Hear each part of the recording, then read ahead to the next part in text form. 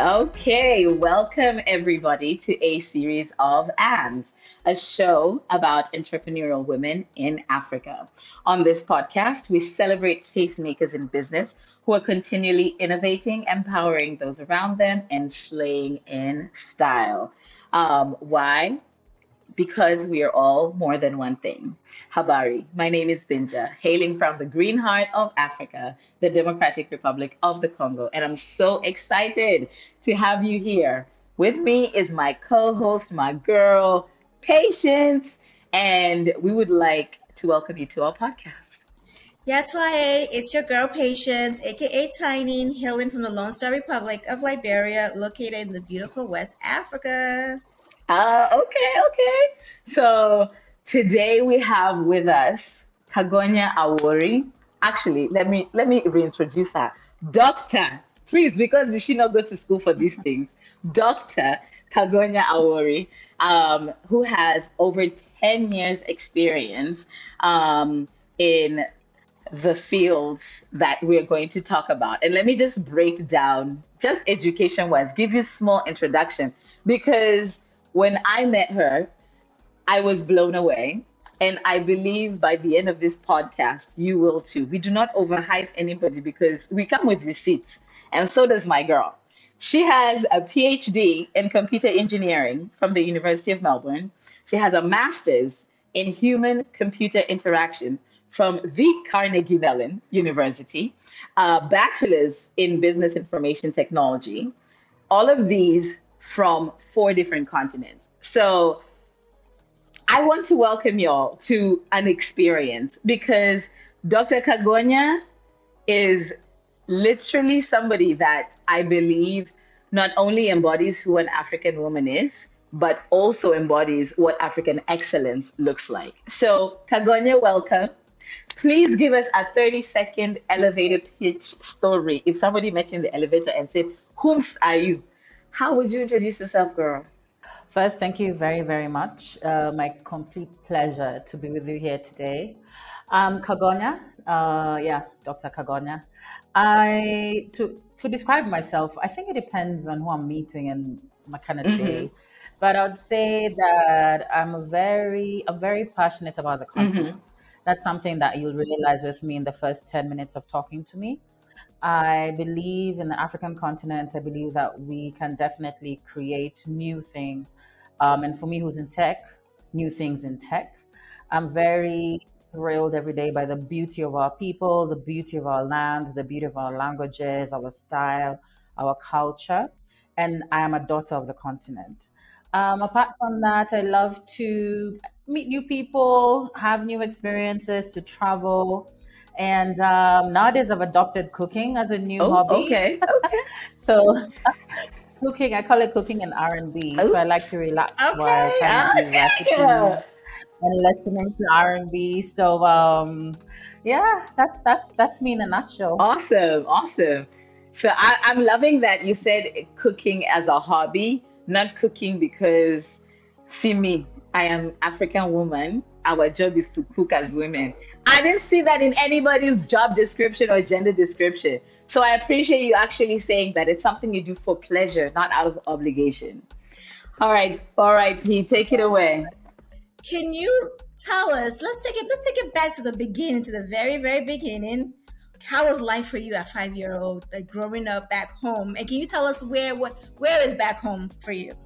Yes, so I'm from Kenya. I have my Kenyan wristband that everybody needs to get, man. Like, we're taking over the world with this Maasai Oh, wristband. damn.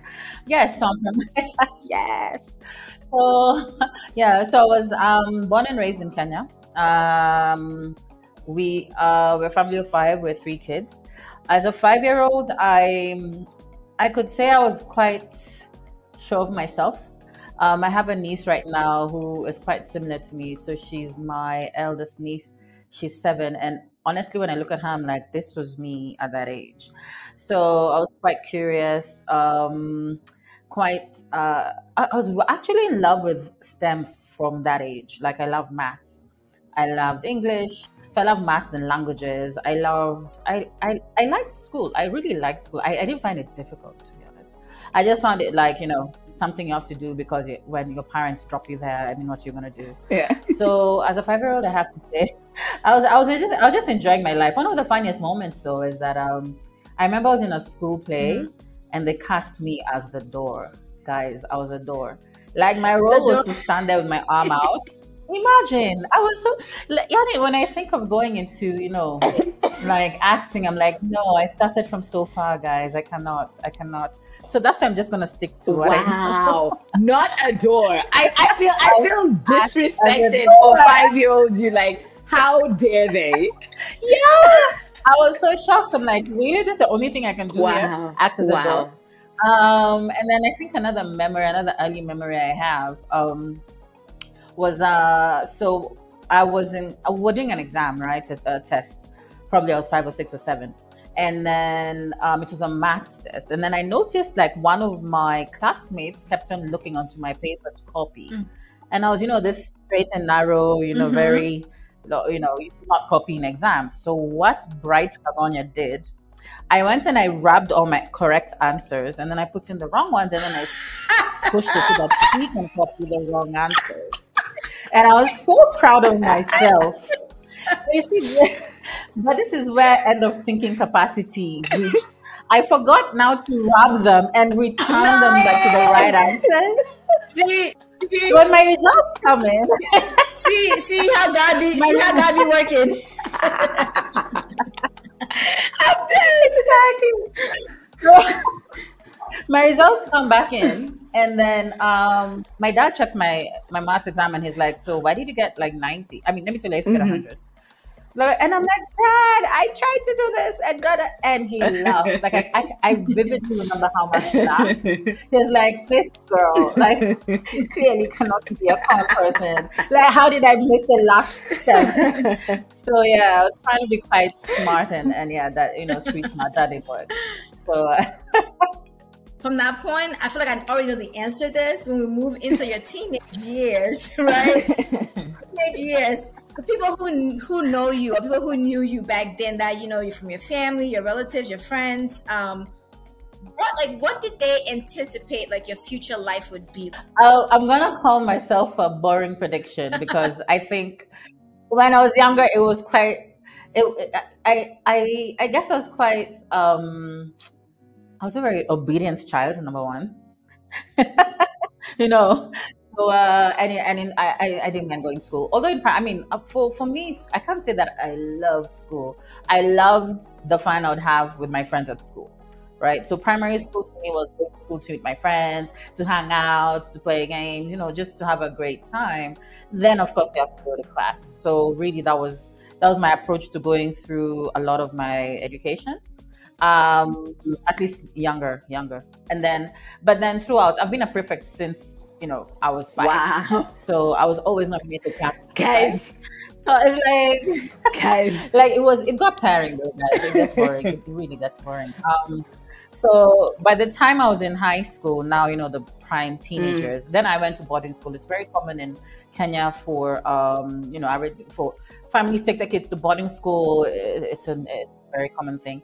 So I went to a girls' boarding school. I must say I didn't really like it because my primary school experience I think was one of my most fun Wait, where did you experiences. go And I for go to a primary boarding school. school? I'm still here in Nairobi. It's a school called Makini. And to date, I still have very Hello, good friends from alumni. Makini. Hello, alumni. Oh, did you also? Oh, is that what you I went to? did. I did. Yeah, I went. I did. That's why I was like, wait a minute. So No. wait a minute, Kagonya. Wait a minute. Wait a Did we both minute. this? This is so. Yeah, I did. I started in Makini Probably, but then. until Mhm. standard 7, and then my family started moving around the world. But yes, until standard 7. Welcome, hi, girl. Ah, McKinney alums here. Hey, you know. we, we're shining, we're shining. So I think that it was quite. Makini, I would describe it like a high school. It's a primary school, but with high school 100%. characteristics. I mean, there's a lot going on. 100%. There was a lot going on in that school, but it set me up for life and not be so naive with life, right? So I have to say at that time, and as a teenager, boarding school, I mean, you can't really do much. I mean, the worst you can do is like not make your bed and you get a punishment. I mean, it's a Right. boarding school. Like really, you can't really do much. Then during the holidays, I wasn't really a crazy person because now in high school, that's when I decided to be more Christian. So I was very Christian. So again, just an easy kid, like never brought my parents stress or anything. Then when I finished high school and I turned 18, my parents were like, okay, now you're 18, you can do whatever you want. And so now I was like, well, now I gotta discover the world She afresh. said, Now that "Oh, I'm out of high school and all this stuff. Yeah, so I used to party a lot. I used to just do a lot. I used to do a lot. hmm But still I never let that mess with, my main stuff. Like whether it's going to work or whether it's um doing my whatever commitments I had, I was still able to, I guess that initial upbringing, kind of that primary foundation that was set so well, even in an older age, whatever I did never really dissuaded from my initial goals. So yeah, so I was still a responsible, fun-loving teenager and young adult, and that has carried through, has carried through quite a bit. okay." So then you go off, and now you're done with this life. And it's funny that you say like you were always like an obedient child, because I feel like I was the same like the same way. Mhm. When I got to university, like my mom literally was like, "Okay, now you're your own person. You can do your own things and Yeah, do my own do things." your I thing. did 10 piercings, 15 tattoos later. Yes, I I sure did know. exercise my freedom. We here.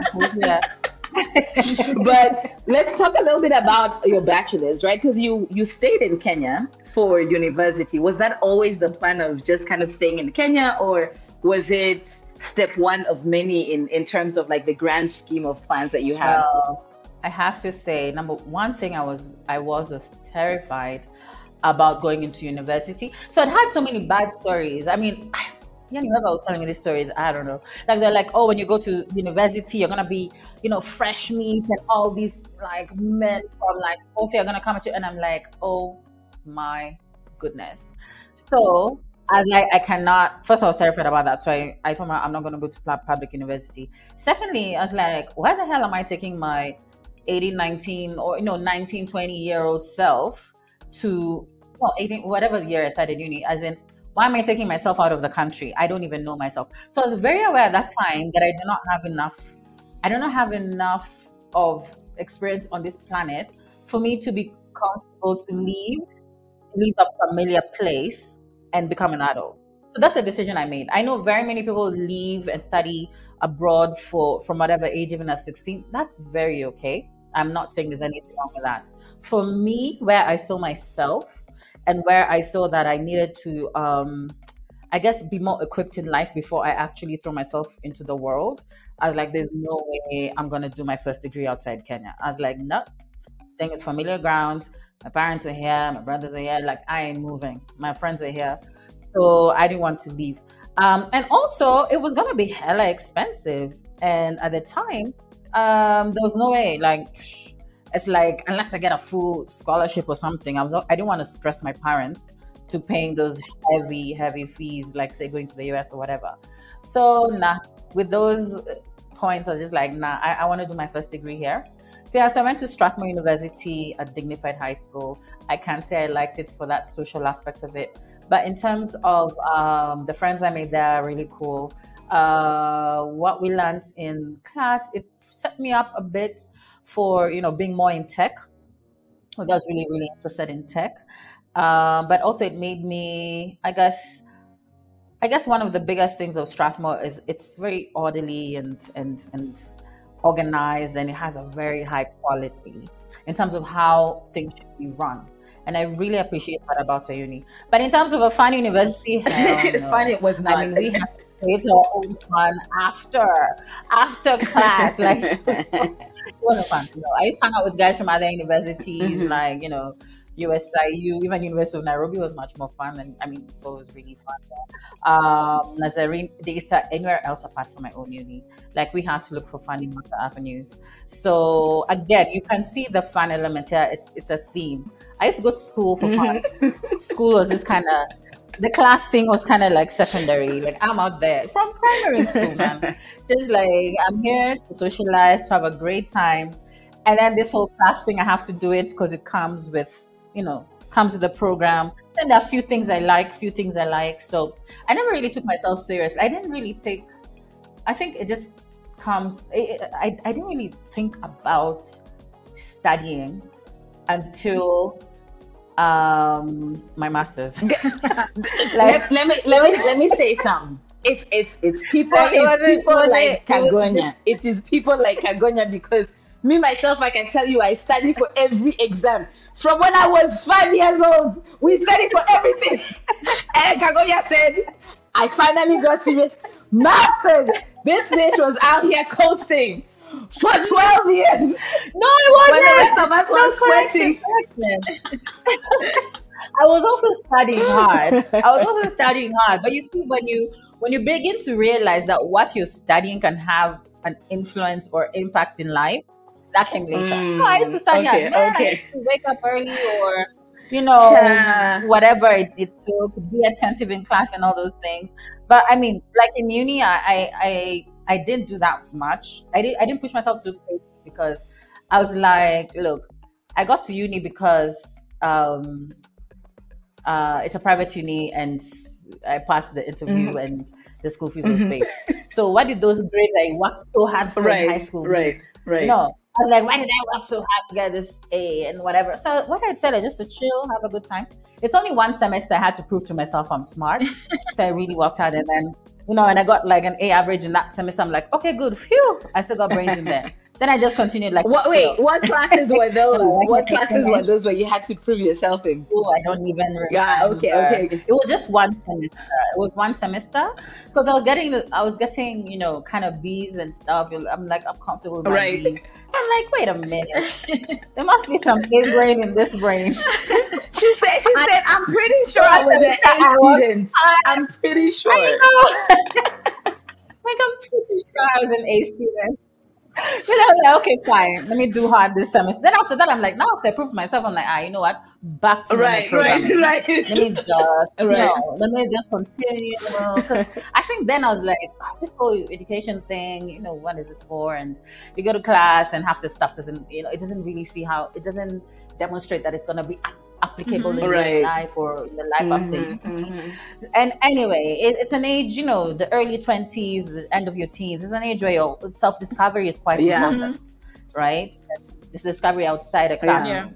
So I focused a lot on that, a whole lot on that.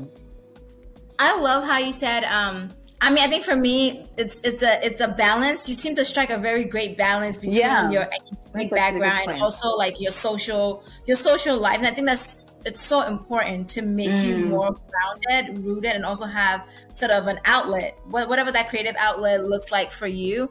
And I think that influences sort of your performance as well, like, in your academics. And I love the fact you're like, one semester, all these years, I was just doing my thing, and then only one semester I had to prove to myself that I was smart, and then in my head it's ringing like, oh my gosh, all my life I had to fight, like I was like, you see, the way God be creating these brains, he just leaves some of us, like he just said, you know what, you go get half, this other one go get full. You go get what you go get. It's ration. He just be rationing the brain, like, I was like, so I like the fact that you chose from high school. I think it was such a smart idea, to say, you know what, I'm fully aware that I don't have that much life experience under my belt to go into a new milieu and tackle that. And so it makes more sense for me to be grounded, That's maturity. Right, and go to school and get that experience so that it can give me the tools that I need should I decide to transition out of the country, to advance my academics. So I know from the university in your uni in Nairobi or in Kenya, you transitioned to Carnegie in the States. How was that transition like, and how was sort of that culture shock? So how I got into Carnegie Mellon and HCI is quite an interesting tale. So I finished my bachelor's, get into a job. Then my second job, actually, after uni, I wanted to work for a tech company, right? So I went for an interview, and then the company is called Dot Savvy, and they used to build software and software for other companies. So then I go into the interview, and then the boss at the time tells me, "Oh, by the way, the role we have right now is an information architect." And I'm like, I have no idea what the fuck that is, but I'm not. And it's like, so you really want to take the job? I'm like, of course. So from day one, I was trying to figure out what job I'm Right. doing. Right? I was on my I used to come to work, spend a lot of time on Google, join all the communities I knew. I'm like, as in Information Architect Association, spend a lot of time on forums, reading, like really trying to get to understand what on earth is expected of me. Then, of course, learning from my colleagues at work, like, because with an information architect, you intersect a lot with programmers, like software developers, sorry, and designers, right? So it was kind of getting there and like, so Lamek, what do you expect me to provide you at this point? Right. Yeah. Then Right. Tell me how I can make your life easier. Well, you give me all the answers, please. Exactly. Yeah, exactly. Like, whoa, okay, that's what you mean. Okay, I'll get it to you Right. tomorrow. So that really, really helped. Then I realized I loved it because one of the main things I liked about that role and what I noticed is that you can actually tailor a technology to work for the users, right? I can make an app work for a specific set of users, a website work for a specific set of users. Given the sheer fact we're from a continent that's always often, or not always, but often seen as, the dark continent, third world, and all these, poor continent, all these words that are completely subjugative and, they're meant to reduce us. I thought, isn't this then the avenue by which we can design technology for us, the forgotten one? And so this information architect, where does it sit within? So then I found out it's a role or it's a domain within human computer interactions. That's the umbrella, okay. right? So HCI covers user interface design, user experience design. So UX is the term that is very popular in industry, information architecture, service designer. There are a bunch of roles under human computer interaction. And really, as the name suggests, it's building. You're either you're understanding people so that you can know how to build technology to serve their needs. And now with the advent of large language models, e.g. ChatGPT and AI, it's even now understanding how AI works so that now you can see how it can interact with humans. So it's really making the interaction between humans and computers much, much better.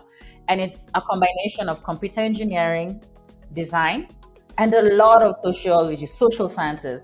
So I borrow a lot and I love having conversations with sociologists, psychologists, cognitive scientists, anthropologists, people who really think about cultures and people, because it's the nexus of those things.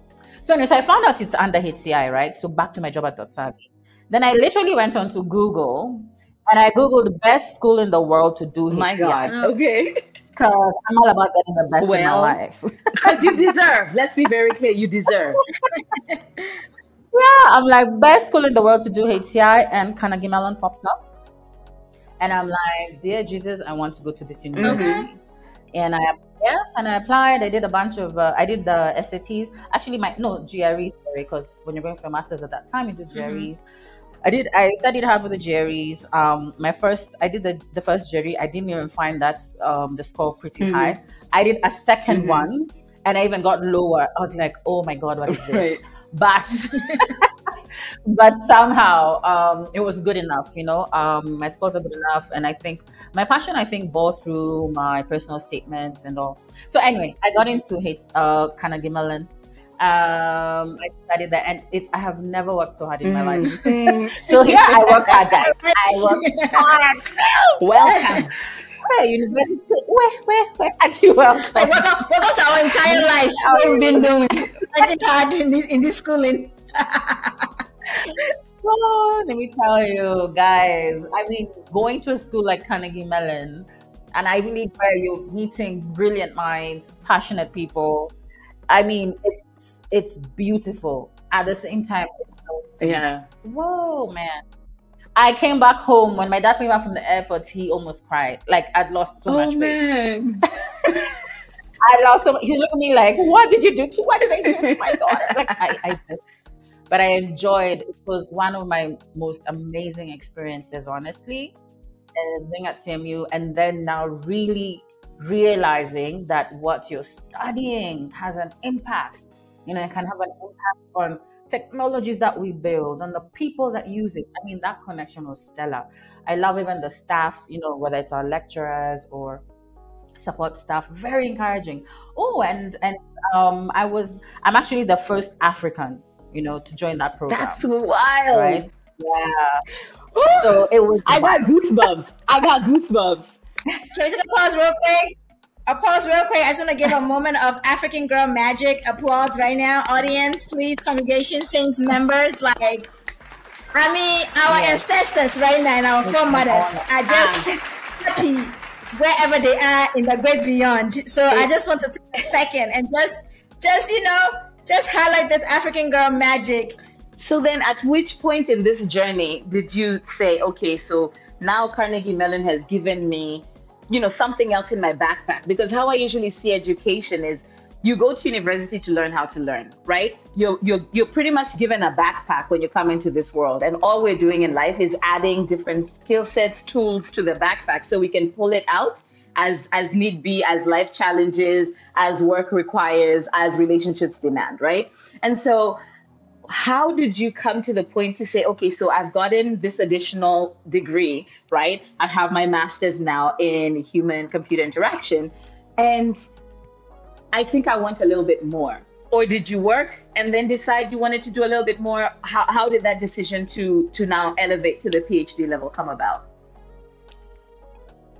Yeah, so I think it was a series of events, if I should put it that way. So then when I finished, I decided now to come back to Kenya because I wanted to work on the continent. Then I think even as I was finishing, I had a conversation with a lecturer, and he was like, Kagonya, you do know that you might as well just go and do a PhD. Like, you're very passionate. He just had a very good heart-to-heart conversation with me. The project that I was doing at the time, I really wanted to push it forward. I'd published papers at the time, and he was like, you already have two publications in very top tier HCI conferences. Girl, just why don't you just think about it? So he planted that seed, right? I wasn't even looking for a job. I got this job when I came to Kenya. The job that I got it because I reached out to someone that I'd seen her profile online because I wanted to ask her about the PhD experience, and she was studying in South Africa. I wanted to study on the continent, so I thought, South Africa was a good place. So we had a conversation, and she's like, "Oh, are you doing nothing?" I'm like, "Yeah, I'm just chilling." She's like, "Okay, here, come on Monday. Here's a job for you." And I ended up being a consultant for a Google project. Yeah. So it wait was, a minute. I actually wait. Slowly. You just can't say that I was a consultant for a Google project and you just, hey, this is not the podcast where you are humble. This is not the humble, and this is a series of and I am the badass bitch podcast. That's what this is. Ma'am, did you say then you just casually became a consultant for Google? But I think two things here. One is you were open, right? The opportunity was there and you were available, right? Because I think that's what success is: opportunity and availability of whatever it is you need to put your hands towards, right? But you need to break this down for us. So you were a consultant at Google, at a Google project, like what?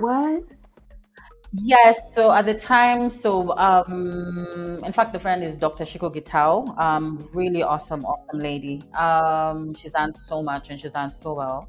So she was working at Google at the time and also partnering with iHub. iHub was one of the first co-working spaces that also had its own company behind it. So then I was literally going to meet her for coffee. Like, I'm out there looking like a tourist. And then we had a conversation, and then she's like, "Are you really? So what are you up to?" I'm like, "Oh, I'm just chilling. I'm just trying to figure out what I'm gonna do next." She's like, "Okay, come and get on this project." So I met my colleagues, and I mean my soon to become colleagues, and that's how I started on it. And I stayed with iHub for about a year, right? So in Kenya, I actually stayed with IHAB for about a year, and that was a tremendous experience. Got to meet so many amazing Kenyans, actually even Africans, because IHAB became this central place for startups, for techies, for enthusiasts to meet, to socialize. I mean, IHAB was such an amazing place at that time, and there are so many beautiful outcrops of IHAB to this day. And just for everybody, IHAB is it was literally the first design lab in East Africa dedicated to user experience. Just when she's saying IHAB, like it was the first. She was one of the founders of this pioneering venture. So that's incredible. That's absolutely incredible. So I was part of founding the UX lab. So the UX lab was part of IHAB. I was one of the founding people of the UX lab. So I was doing more of the.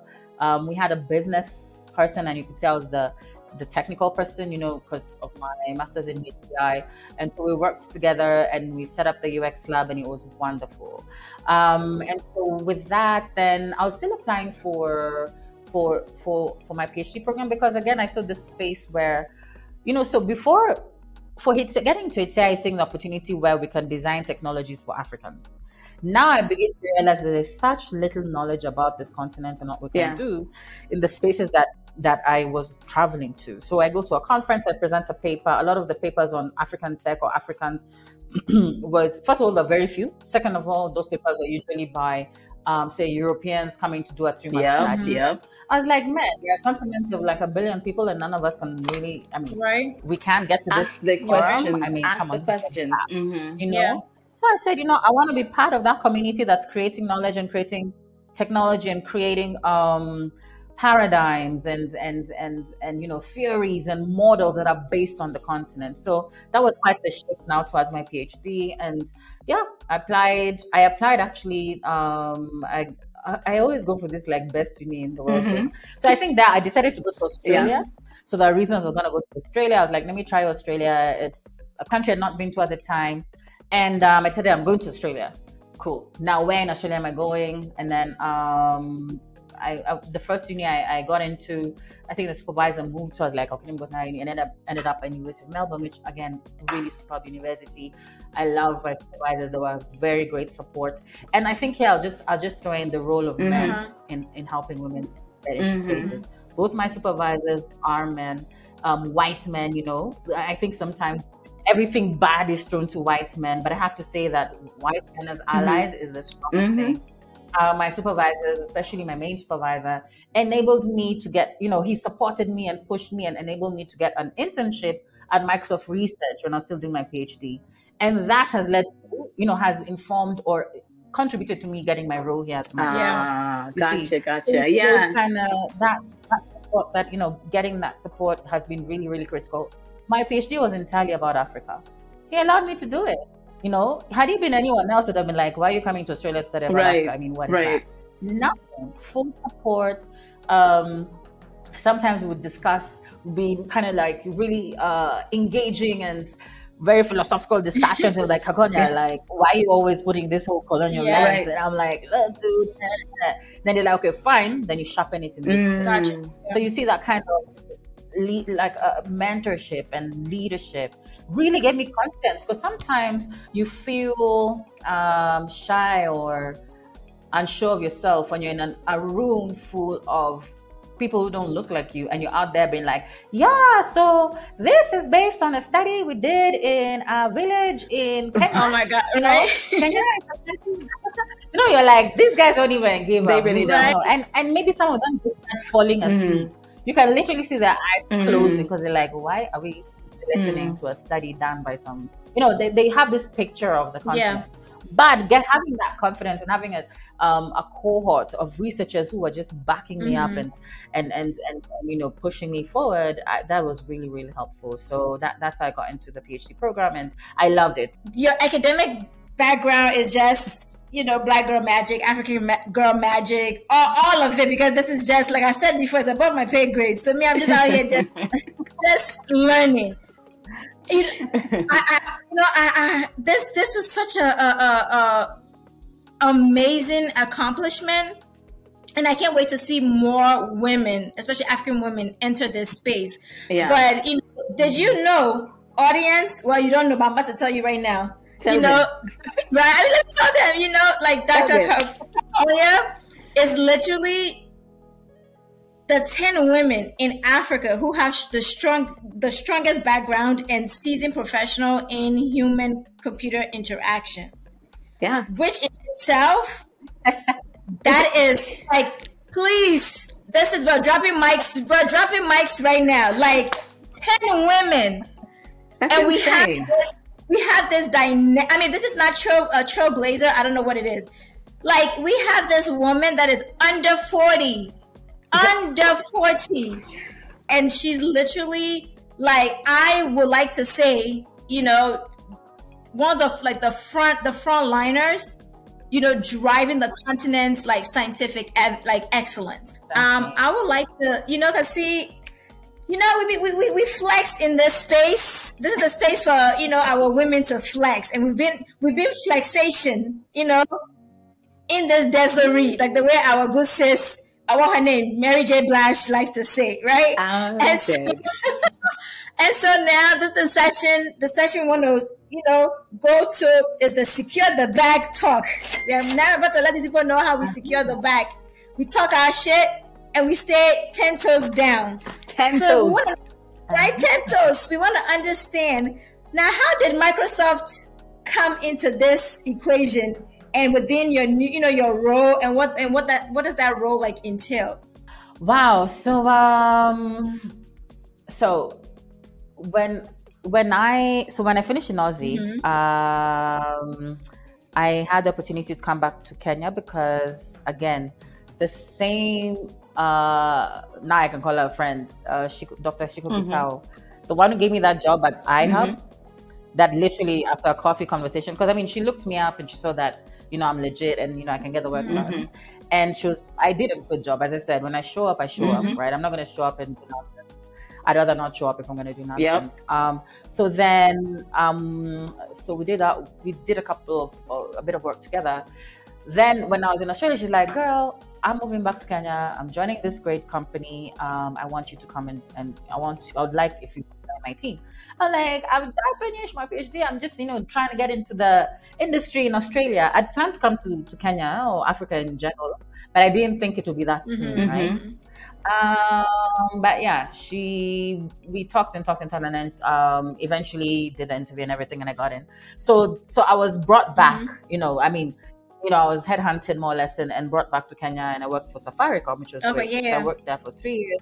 Yeah, and Safaricom is it's best known for M-Pesa, the product, the mobile money product, and I think that's what globally it's known for. It's one of the first in the world to really push the usage of mobile money and demonstrate how commercially successful and viable that is.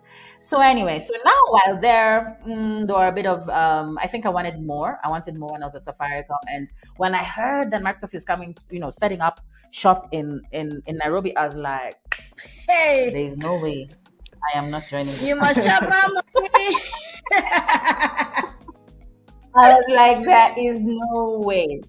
And this is another thing, right? You know, sometimes you can have stuff in your bag, but the role of people, like I know for sure my next job will be because of networking. It's not just your CV just sitting over there, right? It's because of these sessions, talking to people, you know, having people hear about you, having a coffee, spending time, you know, it is literally recommendations of people who I have worked with, spoken with, even if it's a small project or whatever. It is not only what is on your CV that's going to give you a job. And that's something we need to do. Yeah, especially people like us who are raised, you know, on education. No, it's not just education or your experience. It's really also how you get to know people. So anyway, so man, I was like stalking people. Hey, talk your talk. Talk your talk. I was like, hi, how are you doing? So I heard blah, blah, blah, blah, blah, blah, blah, blah, blah, blah. And I mean, okay, I wasn't a stalker, but I did send like a couple of 2-3 emails to 2 particular people that I will not mention. And so in the I like how the confession is going. The confession. Sis, we just said talk your talk. This is a safe space. Okay, Exactly. us and the millions of people who are going to listen to this podcast understand that this is a safe space. Okay, Exactly. I know. But you see, the thing is, I knew that, I can be brilliant, but I'm not the only one, Yeah. guys. There's so many Come on, brilliant people on this planet. humility. So Come I on. need to stand out. So I'm like, hey, what's up? What's up? What's up? I exist over here. Here. Anyway, again, because of the internship that I'd done an internship at Microsoft Cambridge, so I knew a bunch of people in Microsoft anyway. So I was like, okay, if ever. In fact, I took another thing, and here I'll say, see God. Before, like in 20, maybe it was in 2012. Like this was way before. Probably that's after my bachelor's. I'd been told that no, it can't be 2012 because 2012 was around. Anyway, whatever year it was, I'll check it later. Um, there was a discussion on Twitter, and then the problem was going to be addressed by the headquarters, the East Middle East and Africa headquarters in Europe.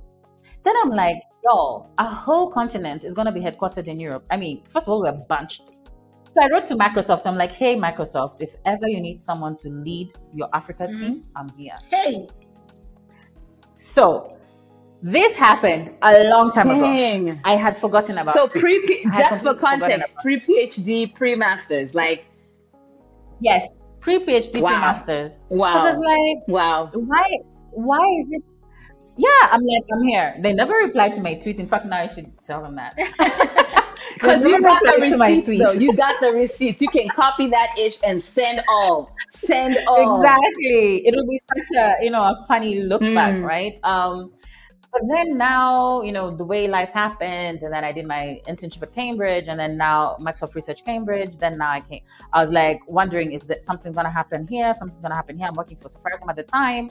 Then I had a rumor, so I followed it up. I was told, chill, chill, chill. It's not, just let's hope and pray. So I was there like, Lord, I hope. So, this is going to happen. So when the Research Institute was opened here, when that happened, I was like, I have to apply. I was like, I'm going to put my best foot forward. I'm going to apply.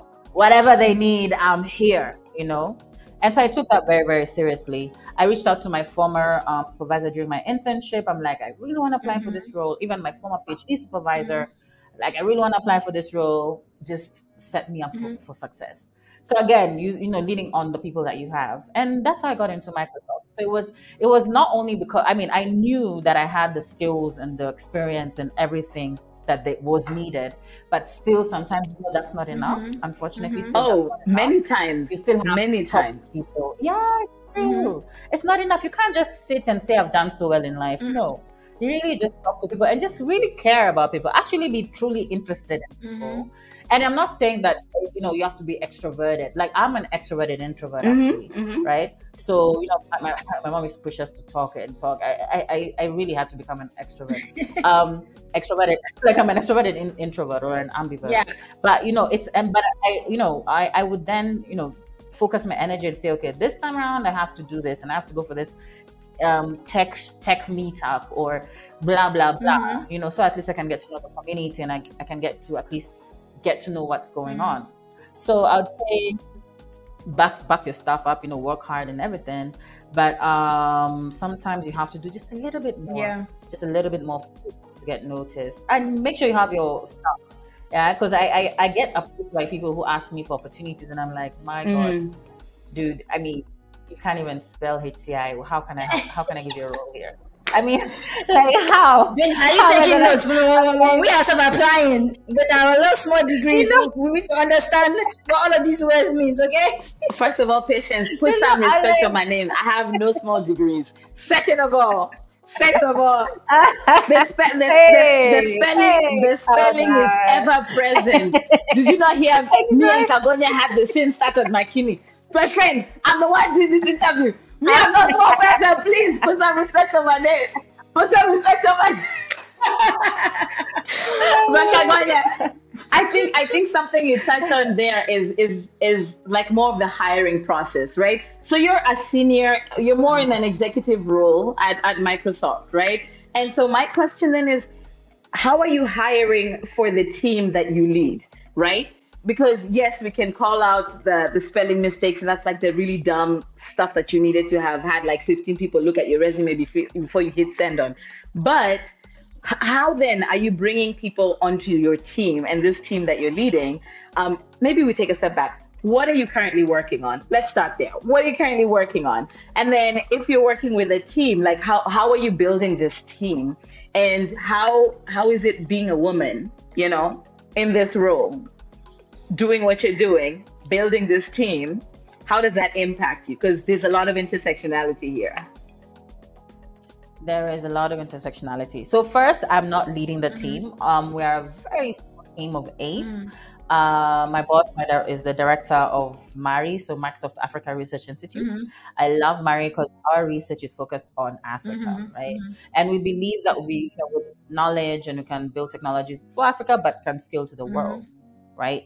Because when you solve a problem, the global south is quite similar in many ways. So what can work really, really well here?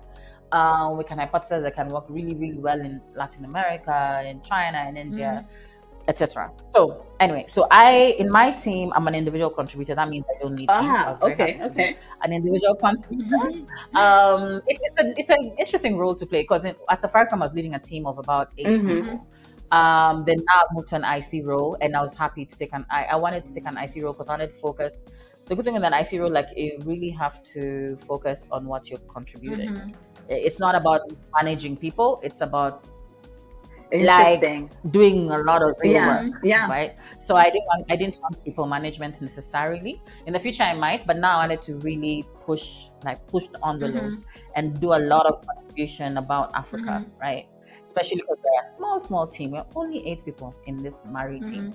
So now when it comes to, but I do hire interns, right? Occasionally. In fact, right now I'm looking for an intern in human computer interaction. So if you're currently doing your master's or doing you're doing your PhD and you want to do an internship for 6 months at Microsoft, please apply. Just go to LinkedIn or if you just search for Microsoft ADC, I'm sure the role will pop up. Just apply for the role. And I'm looking for people who have a background, who've studied or are studying human computer interaction or even the social sciences. I greatly admire guys who are doing anthropology, sociology, cognitive science, because the way they think is amazing. So anyway, how we navigate. So our team is actually there are only 2 males in our team. No, there are 3. So we're 5 female, 3 male. A really good mix. It's quite. I love that we are more female than male. It's just working with the team, right? I don't think sometimes some problems with work are not necessarily because of gender differences. It's a lot of attitude differences. Attitude is a bigger problem. You can find some really terrible attitudes. So I don't think I would say that. I'm quite deliberate in trying to work with different people in different capacities and just respecting them for not only what they bring to the table but who they are. Right. So I think that's that I'm trying to be very conscious and deliberate about that. And also just trying to one thing I know that I have in myself that I've been doing for long, and I think that's why I still have very many people who are in my team, say at Safaricom, who we still hang out with and great friends. It's because I will help you find your gem and I'll push you towards it, right? I will, if I see it, I'll be like, hey, Tiny, you're amazing in this. Push harder, right? And I'll push you. I will push you. It can be a subtle push, it can be a huge push. But the thing that I like to do, and it just comes automatically, whether it's for my friends or for people I work with, I'll be like, you know what, you're really good at that. And I think you can push the envelope a bit harder. I'm sure you can push that envelope. So I like to see and find this, everyone has this great attribute in them, or many attributes in them. And I just like people finding and excellent. I love it. I just love people doing well. I think there's enough. I don't have a scarcity mentality, right? There's enough for all of us. There's enough to go around. I've met people who have scarcity mentalities and it's so annoying because I'm like, dude, we don't have to compete. We really don't. There's enough for us, right? There's enough. We can be doing the same exact thing to the end. But there's enough for the 2 of us or the 3 of us or the 10 of us. So I like it when people are winning and shining in their own light, in their own element. And sometimes all it takes is just me spending half an hour chatting with them or an hour chatting with them, and to remind them, all I'm doing is reminding them of how awesome they are. Right. That's what I'm doing. Right. I'm pulling up a mirror and saying, this is you. And this is how awesome you are. That's That's a it. real mentor-mentee relationship as it should be, or even like a real friendship, Mm-hmm. right? You're supposed to be holding up. Mm-hmm. We're supposed to be holding up mirrors to each other. That's kind of what we're doing on this podcast right now, right? That's what you guys are doing for me. No, but so what are you actually working on at the moment? I'm leading the research on small and medium businesses. So we're looking into how what is the future of Mm-hmm. work for SMBs in Africa. So how do we build technologies, yeah, modern technologies that can enable businesses in Africa to achieve more, right? It could be higher profits, it could be higher efficiencies. How do we build or how do we improve our existing Microsoft technologies Mm, or build completely new technologies mm. for SMBs so they can do more? Wow. And I focus on Africa. Yeah, so it's quite exciting. So I'm leading that at Mari, and it's pretty cool. We're working on a prototype right now. We can't really talk about it, but we're seeing such great opportunities. Focusing on the fact that we're multilingual. So we're improving the knowledge around how to build multilingual language Right. models. We're contributing to how to design our technology so that they can fit into how we work on the continent. For example, we are largely, in how we relate. We have social and transactions are coupled. In other words, when you do business, there's so many social aspects to Yes. it. In other words, something like Amazon will not work as well as selling on Instagram, right? Because Instagram is social commerce, Amazon is purely e-commerce. So these differences for the continents are really huge, and they're paving the way for how we can build technologies for the continent. So my role here is to do research. So I do a lot of research trying to understand businesses, and then now I inform the design of how we can take our existing technologies or build new technologies for this subset of the world. Okay, first of all, that is incredibly fascinating. Now, I have a very strong bias because currently based in Kinshasa, and as a bilingual, being Anglophone and Francophone woman, I've lived in most of my life in bilingual countries. Now, at this stage in my life, I run two businesses in a Francophone country. This is very fascinating to me because I having moved here can see a huge disparity in terms of technology availability between literally anglophone countries and francophone countries. Even as you see companies, western companies coming into the continent, you will see the progression always starts in anglophone countries. And I understand, like, okay, language barrier is less, but the level of efforts to penetrate also very low, because you'll see a Nigeria, Kenya, South Africa wave, and then you'll see they're gonna pick the Senegal and say, "Oh, that's our model francophone country," and then it's like Congo. I mean, the Congo, which has like the largest number of French-speaking folks. But you look at like technology penetration in a country like the Congo. My God, I can't even tell you what those numbers are. Point something, maybe one. Because outside of our phones, which is supposed to be like a mini computer at this point, in what you're studying, I would love to know in terms of applications in a francophone setting. Because again, I'm not throwing rocks, even though the rocks have already been thrown. I'm not throwing rocks at at big tech firms. But all I'm trying to understand is, like, as you guys are moving forward, it would be really interesting to know how applicability applies in like the different settings. Because me, I can tell you, even Netflix, we can call names. Well, they can't find me. They did the Nigeria, South Africa, Kenya pathway, and then the rest of us are just like, wow, hi guys, we still have literally like 50 million people on this like in this country. Anybody checking for us? If for me to, I use the Microsoft suite proudly, and I'll tell you that to even make a purchase here in a francophone country, it's like jumping through hoops. I'm like, it is the most basic of things that I need to do. I would like to renew this and not have my Boston address tied to my account. It's like I'm speaking Chinese to the specific system that I'm working off of. So I would throw that as a small business owner, as you are doing a small I business think research. I hear you. I hear you, Benja. I hear you. And you've touched on issues. You're right. It's true. big tech has not been able to, I guess, expand initiatives beyond the countries where it's easier to start from. So you talked about a very low internet penetration. That's sometimes outside the control of anyone who wants to do better for the particular country. At the same time, there are initiatives. In fact, I was just looking up Airband, for example.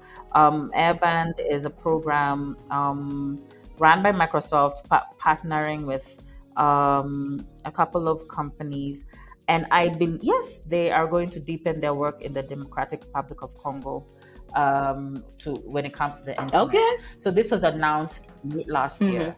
So you see, there's still some work going on. And we hope for the best. We hope for the best. But indeed, I mean, like DRC to me is quite fascinating. So it's hopefully by the more you see, by laying that foundational layer of internet connectivity, then kaboom, so many other over the top services and facilities can be created or can be used based on that.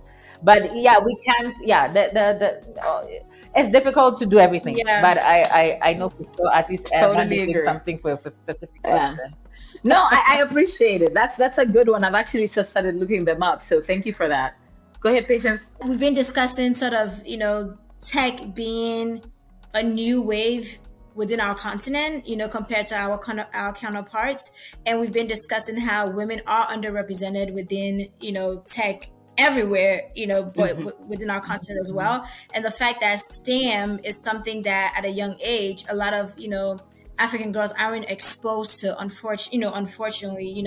So I would like to know, as a continent, like how can we like foster and build, like what is the current challenge that is really creating this large gap, and then how can we as a continent really foster the next generation of like female scientists and and tech enthusiasts? I think one of the easiest ways, and I've thought about this question a lot because through the years I've had different views on this particular question. I think right now the easiest thing to do is just be role models, because a lot of the role models we see, or the role models for like the Gen Zs, you would say that, of course, I mean, you can be anything you want, right? But I think we need to have more women or more people tell their stories and be more present. I think so. It's just a call out to anyone who is passionate about their job. Just talk to people, right? Go hang out with your nieces and nephews, and go to a school, go to your former high school and talk. So we need to have more people seeing role models who are doing stuff they love to do, and those role models look like them. I think that's the primary way to do it. There are very many programs, and I've had so many programs focused on getting more women into STEM. So I think that has been done. I will not sit here and say that we're doing nothing. No. As a continent, as companies, we're doing quite a lot. Of course, it's still not possible to get to every single person. Right. And then there are other factors that are beyond a gender a gender dichotomy. It could be that it could be socioeconomical, cultural, so many other factors come into play. So it's not ask me. Government, exactly. So it's not a simple solution to get more women into them. It's not just about having more scholarships for women to go to uni. It's not as simple as that. And I think that's one thing we need to remember. But also, I think sometimes there's you can push people into getting into somewhere because you want to have this 50-50 number, which I think is a falsehood. I mean, sitting somewhere and saying we have 50% women and male. First of all, in 2023, there are multiple genders, right? We're recognizing that we're not just two genders. So it's not. I don't think we should go towards equality. I think we should go towards equity. And equity means that again, what you want to do will push you forward to do it. So all women should be in STEM, but I don't think we should just reduce it to a numbers game. Right. I would say, why are the women in STEM not doing their best? So that to me is the bigger problem, right? Because you can have 3 women in STEM who are holding the world. But are they? We don't need women to be 50-50 with men for them to make a contribution. Right. We should stop being reduced to That's a that. good point. We just need the ones in STEM to do the most. So why are they not doing the most? So I think that's something I want to put my energies more towards, instead of trying to push more women into STEM. I think I'm not necessarily trying to push more women into STEM. I'm trying to get the women in STEM to do much more. So that now I can see when I need role models, guys. I'm not where I want to be. I need role models. I want to see more women. I want to see, like, I want to know and learn about more women who are doing magnificent things. Right now, in the advent of artificial intelligence, I want to see more AI engineers. Not the ones who have created a tiny piece of code, but the ones who have helped us, like, literally go to a new level when it comes to AI. So those are the ones. Now, why are they not there?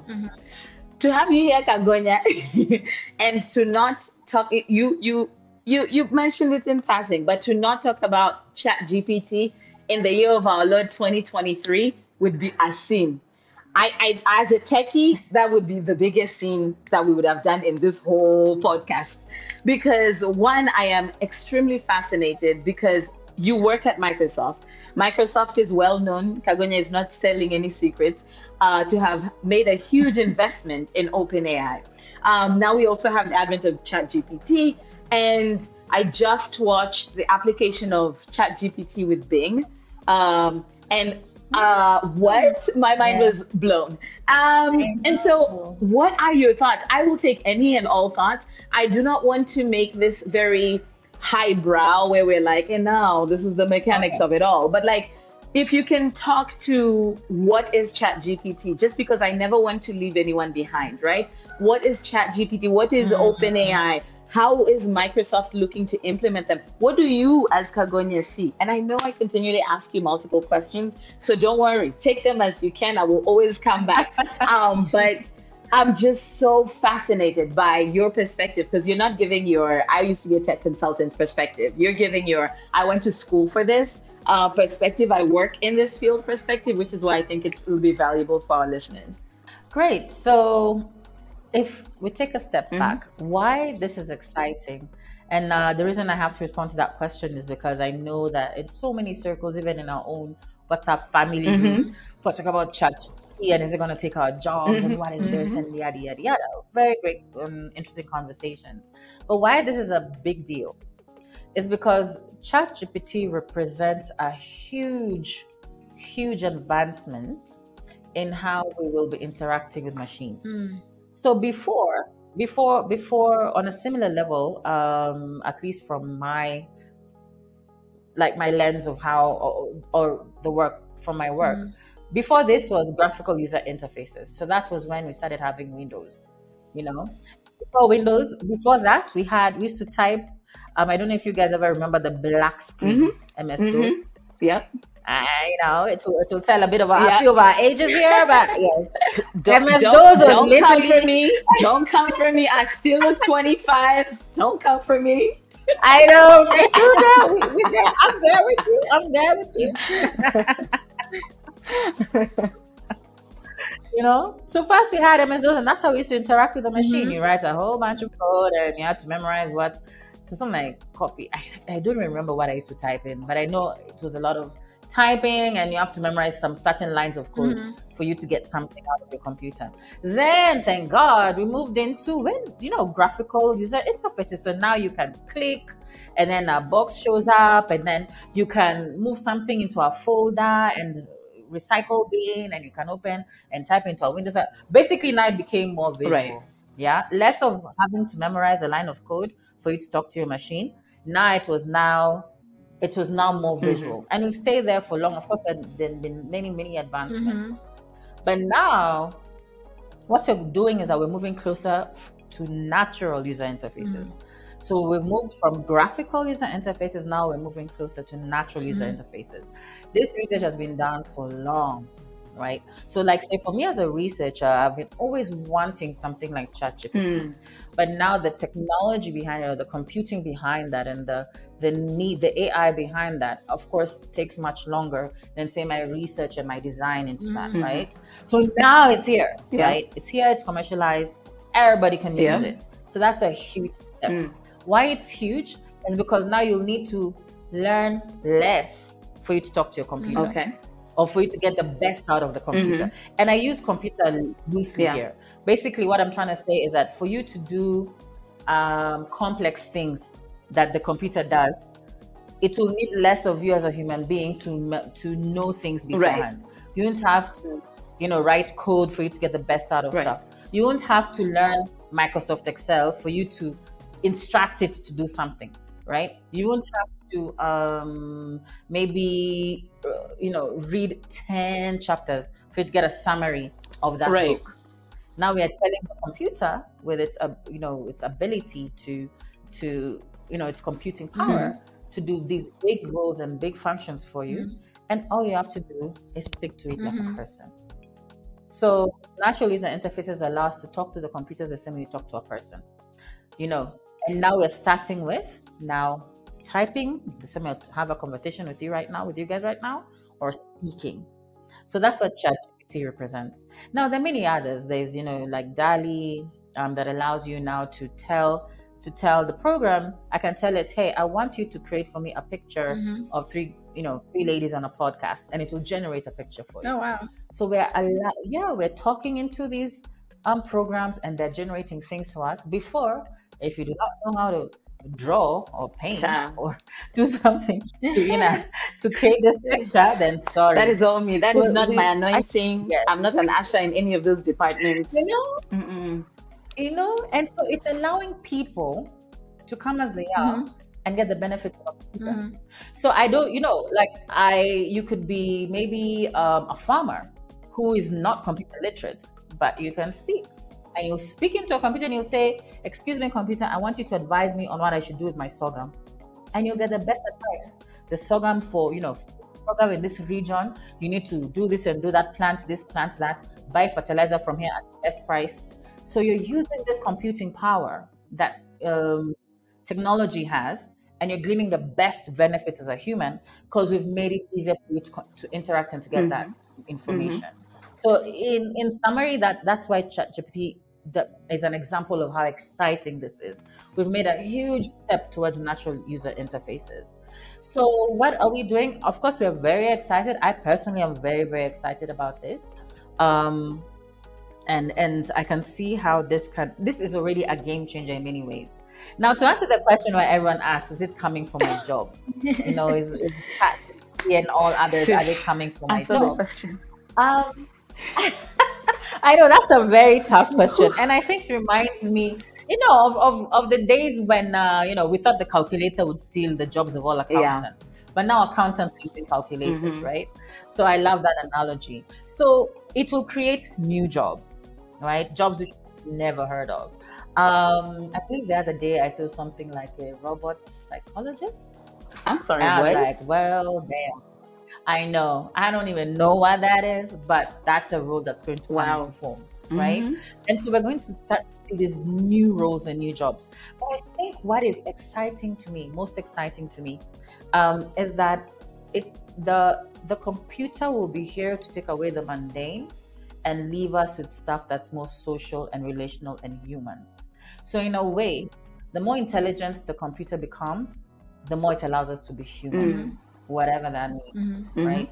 And so a lot of these admin and mundane roles that we find not so interesting, we can delegate to our helper, the computer.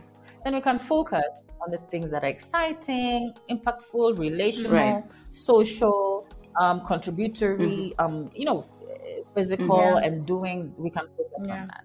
So that's how I approach the advent of ChatGPT. Of course, there are examples where students are using it to write complete essays and doing their homework and all. I think we're going to My brother's a freshman. and he is very excited about ChatGPT. He said, "Girl, it's gonna solve Like my no equations. It's gonna homework. write my essays." I said, "My God, my parents are paying real people's money, and you're about to tell ChatGPT to just my." I said, To do everything. I was partially jealous because I was like, damn, I could have used that for my master's. I Mm-hmm. definitely could have used the number of papers I wrote. I could have used that. But still, this is a real life use case of like, well, what? How do we Yes. even check? I know I saw an article about American high schools and are worried that students are not going to be handing in their own work because Hmm. there's no system to check that this is in Chat GPT generated work and this is your work as a person. So, girl, talk about it. Yeah. But actually, there are systems to check. But I think also it will mean that you cannot sit there Mm-hmm. as the world is changing, Mm-hmm. Mm-hmm. right? It will now force the education Systems, yeah. systems to rethink what are we Teaching, yeah. teaching, yeah, and how we teaching, and then how is it helping people. Mm-hmm. So Mm-hmm. it's going to have us think, and we'll collaborate to rethink this and see what then does that mean in figuring out how we do the way we what we do and why we do what we do. I actually see more jobs being around fun stuff like travel, Mm. experiences, Mm. Mm-hmm. learning basketry, pottery. There'll be so much more. There'll be so many more jobs that are going to be outside sitting in front of a screen because having technology do some of the work for you will force you to live life Mm-hmm.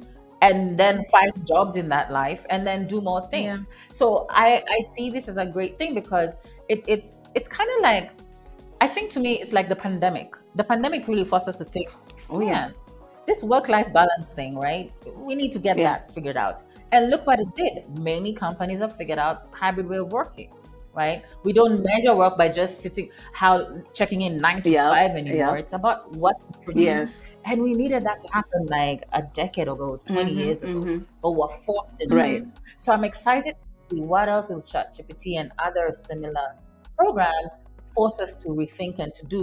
Maybe it's something we should have done. Oh my God, this has been such an insightful conversation. I know in the beginning, I had to expose myself and I let everybody know this was above my pay grade. I did not Oh, graduate from come School of on. Geniuses, but I think I've been No. able to really garner so much knowledge and insight, and just to know that we have excellent women, just dynamic women like you, Yeah. like leading that Yes. way. I mean, our future looks really bright, and the world likes to sleep on us, but And please do not sleep on Africa, because we coming, like yeah, we are coming. we here. And Yeah. for all the little Congonias of like Africa, I know they're going to be inspired, Mhm. whether from Mozambique to Liberia to Yeah. Zimbabwe to South Africa. Like this is the goal for them Yeah. to dream beyond their borders and Yeah. understand that whatever vision that they have as young girls, they can see it come through with the confidence and the self-assurance that they need. We like to end our show by really emphasizing on this statement. A lot of times, Benja and I are always asked at a series of ends, where are the women? And we Yeah. always say this: women are here. The African women Yeah. have never left. Yeah. We've always Yeah. been here. We are the ones that's driving this. We are the ones that are pushing the envelope of science. We are the ones that are at the front lines of really amplifying the importance and the critical role that our continent play. And Series of N seeks to really create that space and that platform for not just for us to talk our shit, but for people to also understand that African women are not anyone to play with.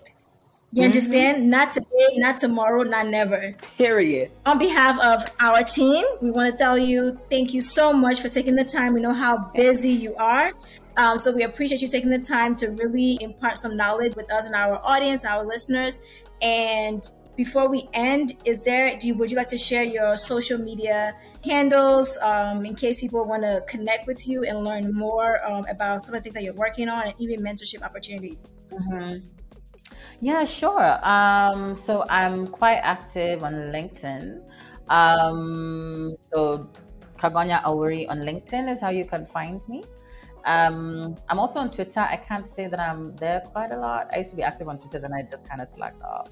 So But if you even search for Kagonya Awori on Twitter, I'll be there. I'm also on Twitter. I keep my Instagram private, so I don't think Mm-hmm. it'd be useful to share that one. But yeah, LinkedIn, I get quite a few people who approach me on LinkedIn. Quite a few of them have become my mentees, and so it's pretty cool. And I'll accommodate you depending on my calendar, of course. But even just a conversation is something that I'm really welcome. I welcome people to have a conversation with me, and I learn a lot from people, guys. Like I'm not where I want to be, Ooh. so you can help me get there. Okay. Okay. I need you. I need you Okay. too. Okay. I mean, that hit me two ways. I was like, if you're not where you need to be, girl, how much more? But then I was like, oh my God, but if you really had said that you were where you wanted to be, we might not even be friends because like I Uh-huh. just deal with bosses. You know what I I'm saying? I deal with people who are like, I'm trying to do the next 15 different things and I'm just trying to see how to make it in exactly. 24 hours. So we still cool. We still you still check out. You still check out. Thank you so much Yeah. again. And tell all our congregation and saints member in Kenya, we said what's up. Sawa sawa. All right, ladies and gentlemen. So there you have it. Another African woman showing us that we are all a series of ants. So go on and be all you can be. Bye. We've added show notes below for our differently abled listeners to enjoy, or if there was something you missed, you can definitely find them in the description box below. If you enjoyed our podcast, make sure to share and engage with us on social media at a series of ants across all social platforms. For all collaborations, media and partnerships, inquiries, find our information in the description box below.